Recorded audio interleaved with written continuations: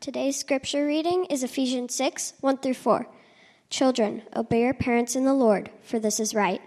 Honor your father and mother. This is the first commandment with a promise, that it may go well with you and that you may live long in the land. Fathers, do not provoke your children to anger, but bring them up in the discipline and instruction of the Lord. This is the word of the Lord. All right, well, I got to tell you, after these last 2 weeks, I feel a little bit vulnerable, y'all. So last Sunday, we had to talk about marriage, okay? And most weeks, my wife, Kelly, is in the second service, and she knows me pretty well. And I can be a lousy, selfish, unmotivated husband. She knows it, I know it, and still I had to talk about marriage.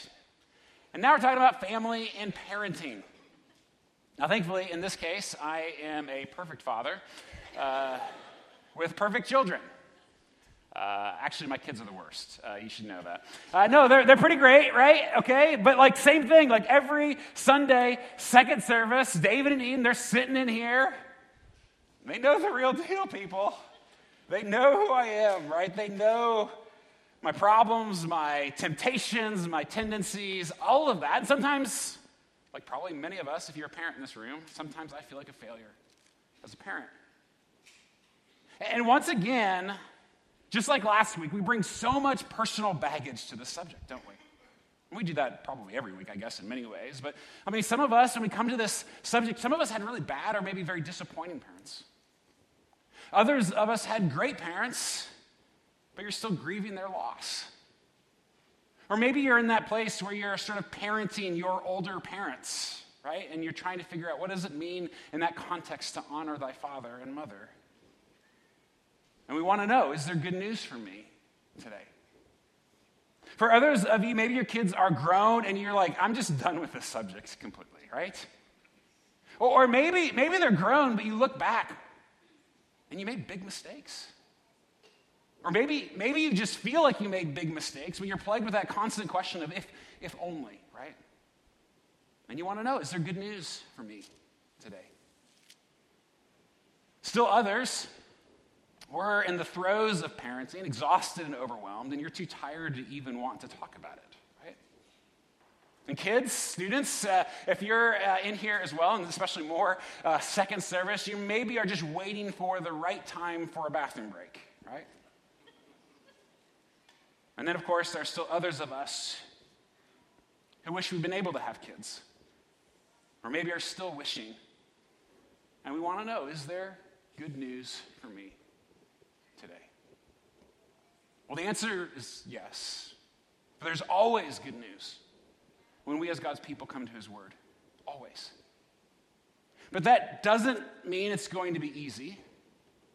And it may challenge some of our preconceived notions about what the family is even for. So if you were listening as the texts were read, I mean, this was similar to last week when we were in Ephesians. We talked about marriage, and we said that part of our problem is that we wrongly believe marriage is ultimately about my satisfaction and my rights, right? Which will lead to disaster in any marriage. And so what Paul told us last week is actually know that marriage is about something way bigger than any husband and wife, right? It's meant to tell the story of God's love for his people.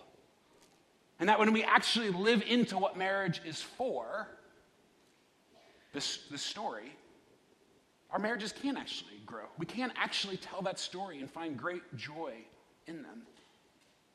But the same is true with family, right? And we tend to make family about us or about something else other than what God has intended for us. And family, of course, it's a really good thing, but it's one of the biggest idols in our culture, and that especially, I think, sometimes affects the church, right? We can be just as guilty. And so we make certain assumptions about what the family is for. So, for example, we might think that, well, family ultimately exists, again, just like everything else in the universe, right? For my satisfaction, right? We tend to think that way. And so I'm going to live vicariously through my kids. I'm going to give them everything I wanted but didn't have, everything except my attention, right? I'm going to give them all that stuff. I'm going to do all these things, right, to make sure that they love me no matter what forever. That they exist to make me feel like my life matters. I mean, none of us would say that, but some of us live that way, right? Or maybe my family exists so that I can, create the next set of well-adjusted, successful humans, right? And so they need to be in the right activities, which is probably all of them culturally, right? All the activities. They got to get the right grades, go to the right schools, get the right job, make the right money, which is, of course, lots, right? Because we all know that busyness and money are the key to happiness for all of us, right? None of us would say that, but we look at our schedules and the pressure we put on our kids might tell us otherwise. And then, of course, still others think, I just have to protect my kids from the big, bad world. I've got to keep them from harm, from bad influence, almost like it's our job to follow Jesus for them. But what if God's goal for our families is different? Well, according to Scripture, it is, right? That God's goal for the family is that we'd learn the way of Jesus together. In fact, the family is meant to be like a little church. And the church is meant to be like a big family, right? And so just like the church, God's goal is that we'd learn the way of Jesus together. So turn it with me to Ephesians chapter 6 if you haven't already. Again, the family is meant to be like a little church, like a miniature version of the church, and the church is meant to be a really big family. These metaphors, these images go back and forth. So whether or not you have kids, okay, so maybe some of you are thinking, none of this applies to me. That's actually not true, right? Because you're part of this family, this church family. And so whether or not you have kids, like this matters for all of us because we're all in this family trying to learn how to follow Jesus together. Now, if you're here last week, let me remind us kind of where we're at. We're in this section of Ephesians that's referred to as the household codes, which is a common way of writing in that culture in the first century. It was to sort of say, this is the way the home should look. And politicians wrote these, philosophers wrote these, so it was common in the first century. So Paul is doing the same thing, except for him, they're completely different. Like he throws everything that was expected for their culture on its head, right? And gives incredible dignity to all parties involved when he talks about this is what the home, the Christian home, should look like, right? And so Paul actually addresses first those that their culture would have considered as unimportant, which would have been an unthinkable act of dignity. And so just as he did last week, today he addresses children first. Which again, children wouldn't even have been addressed in these codes, in the culture around them. But he addresses them, and he addresses them first as a place of honor. I mean, children in the first century were considered property of the family, even disposable. But Paul wants us to know that is not how God sees them. It's not how God sees our kids. And so start with me, chapter 6, verse 1. It says, children, obey your parents in the Lord, for this is right. Honor your father and mother. This is the first commandment with a promise, that it may go well with you and that you may live long in the land. Fathers, do not provoke your children to anger, but bring them up in the discipline and instruction of the Lord. So look first where Paul begins and where he ends, right?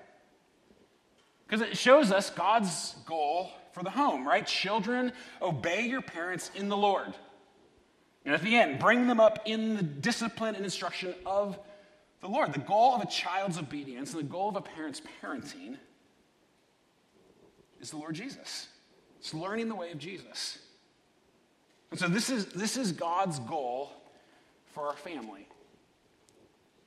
So I've got 4 questions for us then, if that's true. If that's God's goal, that's what he's trying to do through us and through you. If that's true, 4 questions. First, if that's God's goal for our family, is our goal the same as his goal? It's probably a good place to start, right?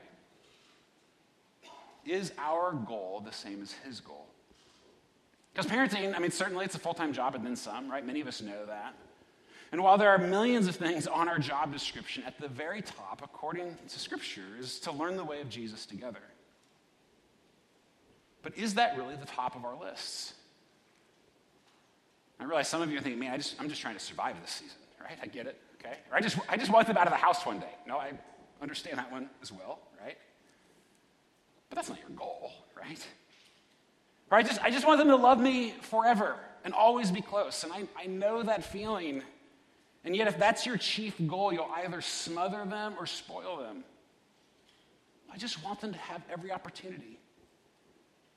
And so many of our kids and adolescents are constantly busy. And adolescents today tend to be anxious, exhausted, and depressed. Look at the studies. Maybe every opportunity isn't the best thing for them. Even just ask yourself, when has your busy schedule ever given you more joy than meaningful time with the people you love? Why are we teaching our kids to live like that?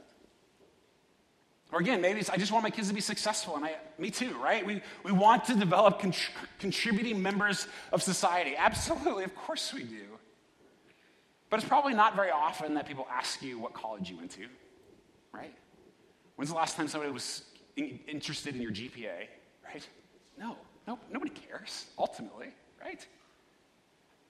And hopefully we've all realized by now that money and success is not the key to happiness. But I want them to feel good about themselves. Same. But feeling good about yourself cannot purely come from within or by affirming every single thing about them. We feel best about ourselves by discovering who we are in the context of our people, right? In the context of our community. Seen by a God who loves us, who shows us a better way to live. And it's not that these other goals are unimportant, right? Or we just should stop thinking about them. That's not it at all, but they cannot be ultimate. Instead, when learning the way of Jesus is ultimate, we can begin to get perspective, right? We get to order our priorities, our schedules, our conversations, our activities, the way we love and affirm and encourage.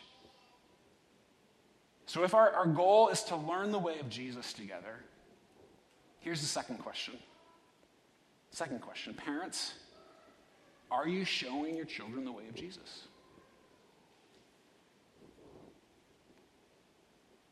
They are watching you. Whether you like it or not, right? Evidence suggests that many of us grow up believing in a God that somehow acts a lot like our parents do, right? There's a lot of evidence that suggests that. Scary, isn't it? That you are showing them, not just telling them, you are showing them who God is by the way that you live. No pressure. I love how the Message paraphrases verse 4 here.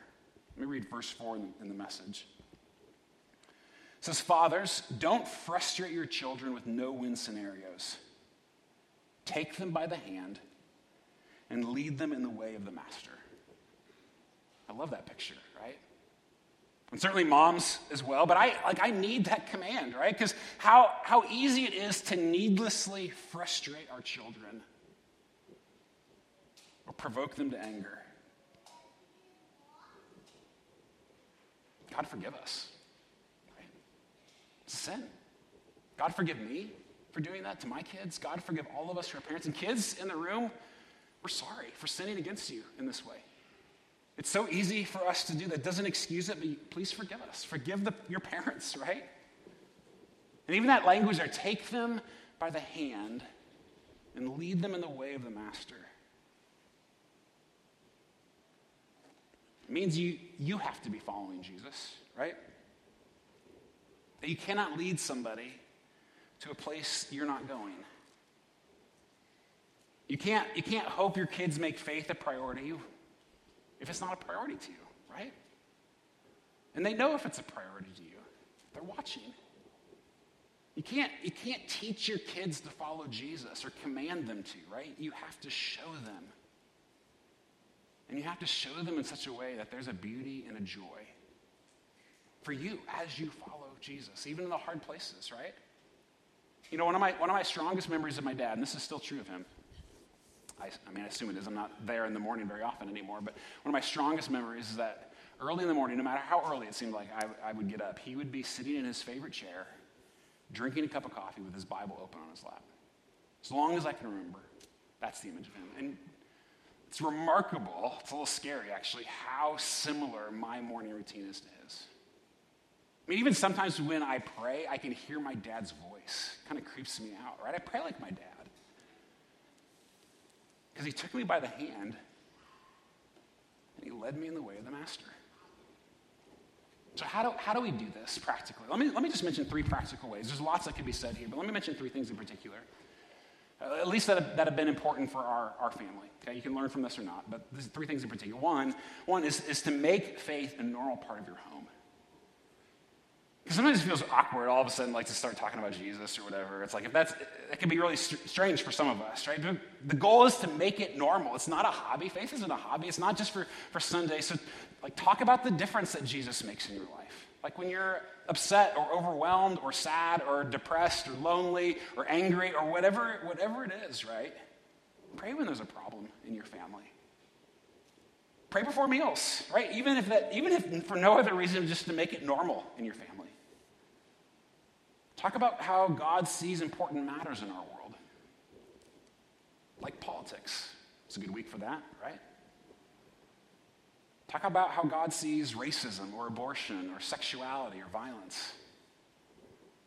Encourage kids to ask questions about their faith and to express their doubts.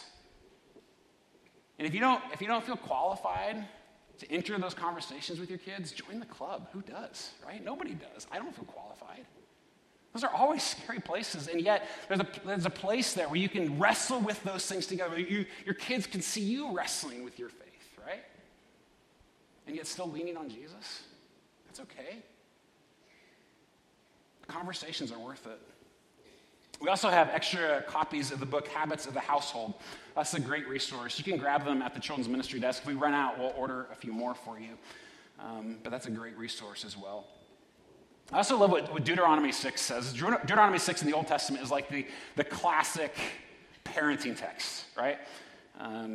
Let me read it again from the Message. I like the way it's paraphrased here. Look at Deuteronomy 6. It says, love God, your God, with your whole heart. Love him with all that's in you. Love him with all you've got. Write these commandments that I've given you today on your hearts. Get them inside of you, and then get them inside your children. Talk about them. Wherever you are, sitting at home or walking in the street, talk about them from the time you get up in the morning to when you fall into bed at night. Tie them on your hands and foreheads as a reminder. Inscribe them on the doorposts of your homes and on the city gates. In other words, right, make faith a normal part of your life. Second, schedule relationships over activities. Relationships over activities. Many of us want to follow Jesus. We don't have time, right? We're just so busy. We're so exhausted, right? We don't have time to do that. I'm not minimizing homework or extracurricular activities, like all of us, sure. But the reality is, the older my kids get, the more I realize I have like 5 minutes with them to form them into who God wants them to be. That's what it feels like. You know what I'm saying? And some of you know that better than I do. Your kids are already gone out of the house. It's so fast, right? And then they're gone. Plan your life accordingly. Eat dinner together as much as humanly possible, and don't rush through it. Turn off the TV. Go on walks. Take family trips if you're able to. Linger in places of deep relational connection with one another. Invest in a few meaningful relationships, other families, right, that are committed to doing this together, to raising your kids together, and to walking together in the way of Jesus. Schedule relationships over activities. And then third, prioritize church in your weekly schedule. And I know, it's like, of course a pastor's going to say that, right? I know. But listen, your kids need this habit, and you need this habit. And they need to see you weekly submitting yourself to God's word. Listening to what God says, even when it makes you uncomfortable, even when you don't like it, right? To submit yourself to God's word and to see you worshiping God together. They need to see that. And for many of us, sadly, like church has become more and more of one of those, like, if we have time activities in our lives, right?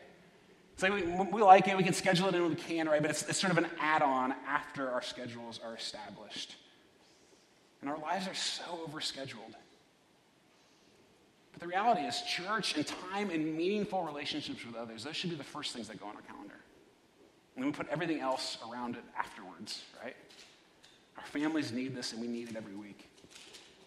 You know, one of the things that we've always encouraged families as best as we can is to be two-service families. Maybe you've heard this phrase, for us before, but that we think that's one of the best things for most of us is to serve during one service. And so if you have kids, they can be a part of age-appropriate programming and with other people their age, all of that, and do that so you're serving, they're in their classrooms, and then come and be a part of church together. As young as possible, honestly. We don't mind the noise. We know it's a little bit noisy sometimes, but it's worth it, right? It's worth it. We are being formed, and we need to make this community a priority. And listen, of course, none of these are guaranteed. Like, I hope you know that, right? None of these are, you can be the best parent, and you can do all of the things, all of them, and have kids who don't follow Jesus. It's not in our control. And so pray a lot. And you got to remind yourself, you didn't create your kid's heart. And so ultimately, you can't change their heart, but you can pray to the one who did make their hearts, right? And ask him to do that work. They are ultimately his children and not ours. Our responsibility is to simply show them the way of Jesus. It's up to them and it's up to God whether or not they walk in it. Which leads to question number 3. Question number 3, children. There's a few of you out there, right? And more in second service. Children, are you following your parents in the way of Jesus? Are you following your parents in the way of Jesus? We cannot follow Jesus for you. But are you following us as we follow him? And kids, your parents are going to mess up. I mean, you know that. You already know that. But I'm just going to acknowledge that. They're going to mess up, right? We're going to fail you, and I'm sorry for that. But as we seek to show you the way, will you follow us? Look again at verse 1. Paul says, children, obey your parents in the Lord, for this is right. Honor your father and mother. This is the first commandment with a promise that it may go well with you and that you may live long in the land. He's quoting there from the 10 Commandments, right? And it comes with a promise. That we don't obey simply because the Bible tells us to, or simply because if you don't, you'll be grounded, right? There's a promise that life is better when we obey. And students as well, there comes a point in your faith when it has to become your own, not just your parents. When you have to choose whether or not you're going to believe. And that can be a scary thing. For me, that came my senior year of high school. I was 18 years old, and I had all kinds of doubts. I still do, right? Still wrestle with this. But we don't have to be afraid of our doubts. Like, we can bring our doubts to God and to others. And honestly, with a curious mind, they can actually sharpen our faith, grow us in faith. So talk about your doubts. Talk about your faith with your parents, with another Christian that you trust. It's okay. Let me just say this as well to the kids and the students. No matter what, you always have a church family who loves you. And nothing can change that. Nothing. You can never wander too far or sin too big for your church here to stop loving you, pursuing you, and proclaiming Jesus to you. Okay? Now, real quick, though. What about the majority of us here who maybe have older parents? What's our responsibility with them, right? Because some of you, your parents, like you're an adult, right? But your parents, they either drive you bananas at best, or still try to control your life at worst. That's not all, right? But some of us are in those spaces. What's our responsibility? Well, I don't think it's one of obedience, right? Because the Bible also tells us that when we get married in particular, that we are to leave our families and cling to our spouse, okay? So there's a new kind of a loyalty there. And yet that honoring command, I don't think it ever goes away, right? And we're still, even in broken situations, no matter how difficult our parents and in-laws can sometimes be, we're to honor them, right? Which means I probably have some repenting to do, right? Keep honoring them, that it may go well with you.